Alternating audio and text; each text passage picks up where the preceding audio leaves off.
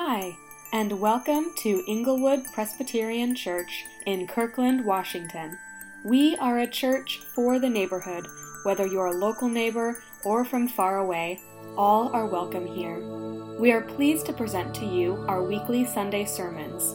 Our head pastor is James Cuman, and you can find more information about us on our website at inglewoodpc.org.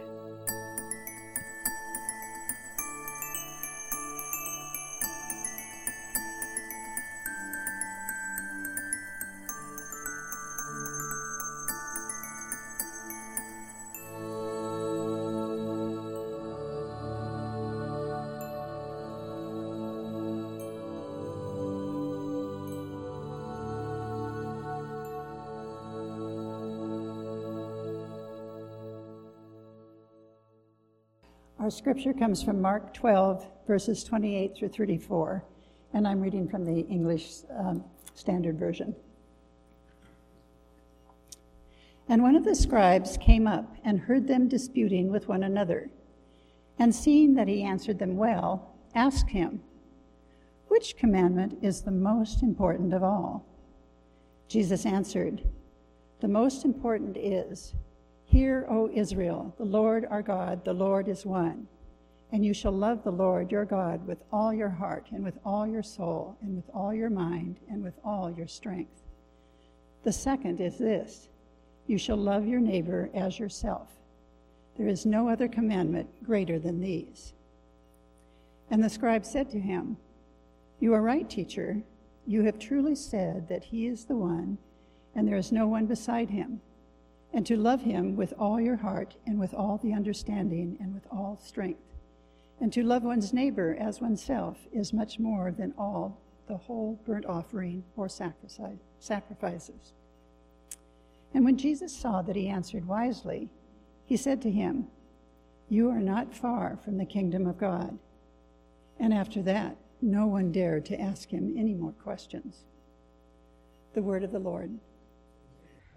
The delicious irony of Jesus telling a scribe, a Bible nerd, someone who spent a lifetime studying Scripture, who asked a good question and seems kind of open, that you're not far from the kingdom of God. The delicious irony there should not be lost on any of us. Let's pray. Lord, if any of us here are not far from the kingdom of God, we simply ask that you bring us in today. That we would hear you, if we haven't before, that we would hear you and know you and love you and love others as we listen to others. We pray in your name, Jesus. Amen. I had a request that we do a reveal on what was in the bag. So, as you might have guessed, there were, in fact, several metal things, a small one and a large one. And in the large one, they're useful props because they are, in fact, money, but they're not worth a ton. And so a bunch of Colombian coins. So if you wanted to know, here you go. So actually, the sense of hollow metal is not wrong either, because some of those coins are actually hollow. Anyway, moving on. I find it fascinating that this invitation to love God with all our heart, our mind, our, Jesus adds mind, strength, our being, begins with the command to listen. And that when Jesus picks up this Shema, that again, every adult Jew prays daily, he then adds a second command to love. But it starts with listen, love God with everything you are, love your neighbor as yourself. Listen, love God, love neighbor. Listen, love, love. And even though we may or may not think of it this way, there is a sense in which listening is the beginning of love. That listening is, in fact, receptive. Stuff comes to us from outside of us. But isn't that true with just us in general? Life comes to us from outside of us. God in all ways is grace, come to us freely. We don't create the sound waves that come to our ears. We didn't give ourselves life. We don't make ourselves acceptable to God. God comes to us with life and all things in grace. And then the invitation in that moment is to, having heard, having listened, to then respond with love for God, love for neighbor. And for me, coming to this particular Sunday, as we're talking about befriending and obviously listening, and just there's no way to be a friend without listening. It can't happen. If we do not hear each other, if we do not listen well, there are simply going to be severe and sharp limits to how deep our friendship can go. And coming to this Sunday, and the obvious text to use was in fact the Shema, because of the first word, in a whole new way, I feel like God's been putting it on me just how intrinsic to love listening is. Hence the Dietrich Bonhoeffer quote on the front of the bulletin, yeah? The first service that one owes to others in the fellowship, meaning to other Christians, others who are made part of the body of Christ, other people who have been brought into, the old English word of fellowship is brotherhood, right? Becoming siblings. The first service that one owes to others who are in the family of God consists in listening to them. Just as love to God begins with listening to His word, so the beginning of love for the brothers and sisters is learning to listen to them. And I know for me that's been something that has grown over time. One story that happened actually is Liz and I were driving, we completed the honeymoon, we were driving cross country to Jersey, we were going to have our first place together, everything was exciting and new. We got to Phoenix, Arizona, and we blew a tire, as you know, things will happen in Phoenix, Arizona. And I can say that because I was born in Tempe. Exactly, it's super hot, and yeah, it's honestly not a place that I really want to live again. I spent 4.5 years there, I'm good. But in blowing the tire, we ended up in the lobby of the tire repair shop, waiting for our car to be fixed. In said lobby was an older gentleman who, as you do when you're stuck together for a certain amount of time, strike up a conversation, right? Turns out he is a World War II vet. He'd been a waist gunner in a bomber during World War II. A waist gunner, by the way, is the guy in the middle of the plane that is shooting a .50 caliber machine gun at enemy fighters as they're coming in. Yes, on both sides of the plane, yes, Jonathan. And then proceeded to, as sometimes happens, right, proceeded to just kind of unload. And so on one level, clearly I was listening well enough that he was interested in talking, and it was a conversation, and I got to know about his life, and which among other things was a series of disappointing relationships over the years, and kept talking. But then the tire got fixed and our car was handed and we took our leave, and Liz and I are in the car, we're driving out, and she turns to me and she says, you know, I think he just wanted someone to say thank you. And in that moment I realized, like, she had heard, 'cause she was right, she was absolutely right. In that moment, like, she nailed it. That Liz had heard his heart in a way that I had not. I had asked enough questions and done the and had showed genuine interest, and enough that he kept talking, and it was a genuine conversation. But I had missed what Liz picked up on, that the thread that ran through was not just his service in World War II, but in a variety of relationships since, just his sense of he had done things that simply, there was not the appreciation that his heart longed to hear. And what I'm going to emphasize, there's a lot of ways we could go with learning to listen, right? But here's what is on my heart, and I think is a big factor in everything from, our friendships individually with neighbors, us as a community, us as a congregation, us as a nation, is in learning to listen, that it's about hearing each other's heart. That one of our primary, I would say the primary goal in listening, engaging with another person, is to hear not just the words that are said and not just the facts that are shared, but their emotions, their feelings. And that if we can hear where each other is at emotionally, that will give us connection, right? Because, years later, I can tell you that he was a waist gunner in a B-24, right? Like, I got the details. But the heart I missed.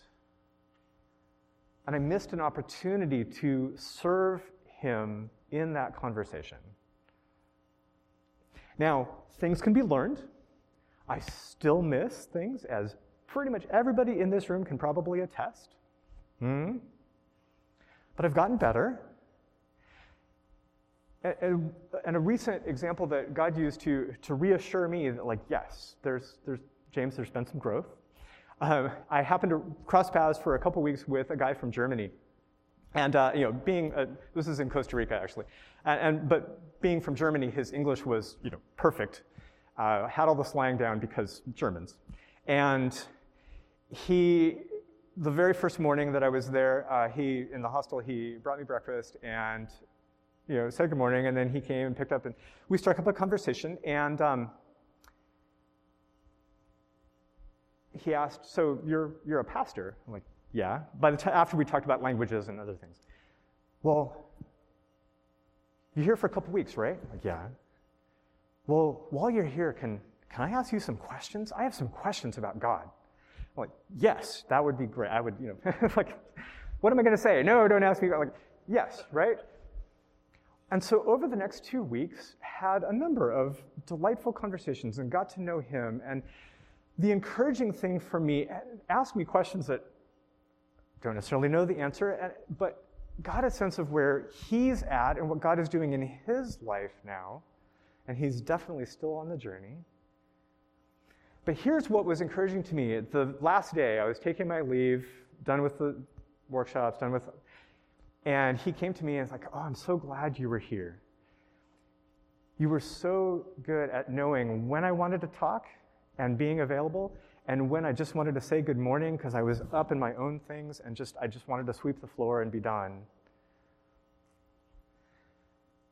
These things, I share this story not to I'm a great listener now, but saying things can be learned because I didn't start out as anything of a good listener. And by God's grace, a few skills, lots of practice, willingness to make mistakes, God can use us to bless other people in friendship as we listen.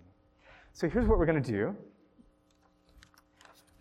for a bit. Take that, there we go, this other piece of paper in here.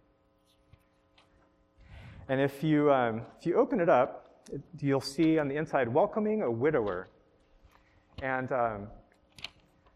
there's a couple of dialogues there. And does anybody not have this? So read the first dialogue. Mr. Jones greets Mr. Brown. You can kind of read it to yourself briefly. And I'm guessing as you read, you're going to have some critiques, which is the point of this. Some things went well, but some critiques. This is an usher, greeter, who's, they're after worship and people are going home. So when you're done, just kind of look up so I have a sense of where we're basically ready. Okay. So what are some things we notice about this first dialogue? Mr. Jones greets Mr. Brown. At the door, Mr. Brown is leaving to go home, presumably. What are some things we notice about this first dialogue, just briefly? Things that went well, things that didn't go so well. Okay, yeah, so Jonathan noticed that it doesn't seem to go well because at the end, Mr. Brown begins to back away. That's never a good sign, right? I mean, it's just... Right, so what are some of the misses here? Yeah, Jeff? Right, Mr. Jones is responding to the words, but not reading the feelings, right? Not engaging the body language. Yeah, Lily? Totally, yes. Yeah, it's commonly said, the 90-10, I mean, different psychologists have different ratios, but yes, the vast majority of communication is nonverbal, and Mr. Jones just misses it. Yeah, Eileen? Yeah, right? Yeah, you get that distinct impression that, yeah, Mr. Jones is not really wanting necessarily to engage. Okay, I think we've got there. Okay, second dialogue. This one goes better. So again, read through it and notice what goes well, and there still might be some misses. And again, when you've read it, kind of look up so that I have a sense of, yeah, right? Mr. Gomez picks up on the difference between what the words are saying and what the nonverbals are saying. Yeah. And more? Craig? Yeah, so he responds, sounds like things are pretty rough, right? And changes his tone, loses the cheeriness, right? Right, yeah, he takes initiative to get to know him. Yeah, you get that sense, right? There's some, he's not gonna get up in church and in the middle of a worship service and give a testimony about this probably anytime soon, right? Yeah. And picking up on what several of you said, do you notice that in that second, Mr. Gomez, the second thing he says, sounds like things are pretty rough. Do you notice he's actually responding to the nonverbal rather than the verbal, right? He's almost on one level ignoring what Mr. Brown actually said with his words, and he's responding as if his words had communicated. Do you see how that's going? He's letting the emotional content shape his response rather than, yeah. And so what Carol's pointing out is he's restating what he's hearing in several different ways, right? It sounds like, right? It's not as a definitive state, but there's a tentativeness to it, but he's, right? And then sort of where the little paragraph break or sort of is, so it's hard, but you feel good about your chances of pulling through. You notice he's not parroting every single word, but he's pulling a couple words that were said, putting it together, summarizing, restating. That's a tricky one, because man, if you just parrot the exact same words down, the person can be like, I just said that. But done skillfully, it moves, active listening, right? Moves the conversation forward. Yeah, there's an emotional response on the part of Mr. Brown that there's a connection being made. And then one more thing that I just point out can move us forward is Mr. Gomez offers to take him to lunch on the spot. And the way this is built, we can guess at whether they know each other at all other than this interaction, maybe not. But there's an immediate initiative on the part of Mr. Gomez, and any of us can do this, right? Maybe if it's not lunch that day, it's, hey, I normally, I go to the gym on Tuesdays. Do you want to meet up after that? Or do you want to, there's ways that we can take initiative to phone, in person, whatever, to have further connection when there's a connection that started to be made. Along the theme of skill building, we're going to have one more round. And this one, we get to make it more fully small groupy interactive. If I could have 2 or 3 people who would be willing to come up here and role play briefly. Dana? Okay. Jonathan? Okay, I've got 5. We'll make all the kids. Come on up. Okay. So each of you take one of these. And on the back page, you guys can be reading the back page. The rest of you stay on the inside here. 4 types of probes. This is something that I encountered in seminary, and I realized, I've done these things before, but it was helpful for me to see them as like, oh, these are things I could learn to do. 4 ways of responding when someone says something, and we're gonna practice really briefly here. The first one, I think we all do anyway, so we don't need to practice a ton, but minimal prompts. You see where it says right here? See, Susie just did it. Minimal prompts. When someone says something, we could go, mm-hmm. Meh. Yeah, exactly. That would be a disagreement, but you're responding and you're engaging, and it's good. Yes. Just a second. Meh, yes. So, and they give you some, yes, I see, oh, right. So, and in this way, when they say pastor, they mean someone who is caring for someone else, which means anybody in the church. Oh, that'd be fantastic. Dankeschön.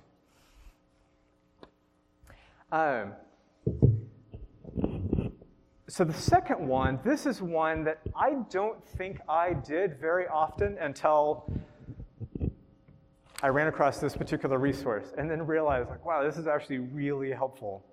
So here, so each of you on the back sheet, pick one of these sentences that you feel like you would like to say, and think about the feelings you might have when you say it. Okay? Find one that you like, and then think about what feelings you would have as you say it. Imagine yourself some kind of story, but you're just going to say that one sentence, okay? On the back. Does that make sense? Everybody picked one sentence? Very good. Okay. What we're going to practice now briefly as a group is, as one at a time, each of these kids says a sentence. What's a one-word accent that you might respond with to invite further clarification? For instance, when I said further clarification, an accent would be clarification. Do you see how this works? All right, I will get... All right, here, awesome. All right, so are you ready with your sentence? Okay, say it loud, but say it with some feeling, however you want to do it. Work is killing me these days. Well done, nice. We have a young thespian here. So what's an accent that somebody might respond with? Okay, yeah, I'm hearing a number, right? There's a lot of options here. Okay, next sentence. You ever have one of those times when nothing seems to work? It's one of those times for me. Okay, nothing. What's another accent you could ask at that point? One of those times? Yeah, right? And just picking up a word or a phrase from what they just said and just asking it in question form and then letting them respond again. All right, Dana. Just 2 more weeks. I can't wait. Very good. So imagine somebody you don't know very well and they say this, just 2 more weeks. What's an accent you could come back with? If you have no clue what they're talking about, what's an accent? Yeah, what? Wait for what? 2 more weeks, right? All right, 2 more of these. I think we got it. All right, you got your sentence. I guess I'm pretty frustrated at the pace of change around here. Okay, you guess? Frustrated? Change, right? Okay, we're getting this. All right, last but not least. I don't really have one. Just say that. I'm trying to find one that I like. Okay, what's an accent? One? Right. Yeah, so you see how this works, yes? And I have to tell you, for me, there are other skills involved in active listening, absolutely. But for me, this was the accent. When I discovered this, life got so much easier in listening and engaging and encouraging the other person to speak, because now all of a sudden it's not on me to think of some restatement in the moment. It's not on me to think of some question. I just have to be paying enough attention and show enough interest to pick up on a key word.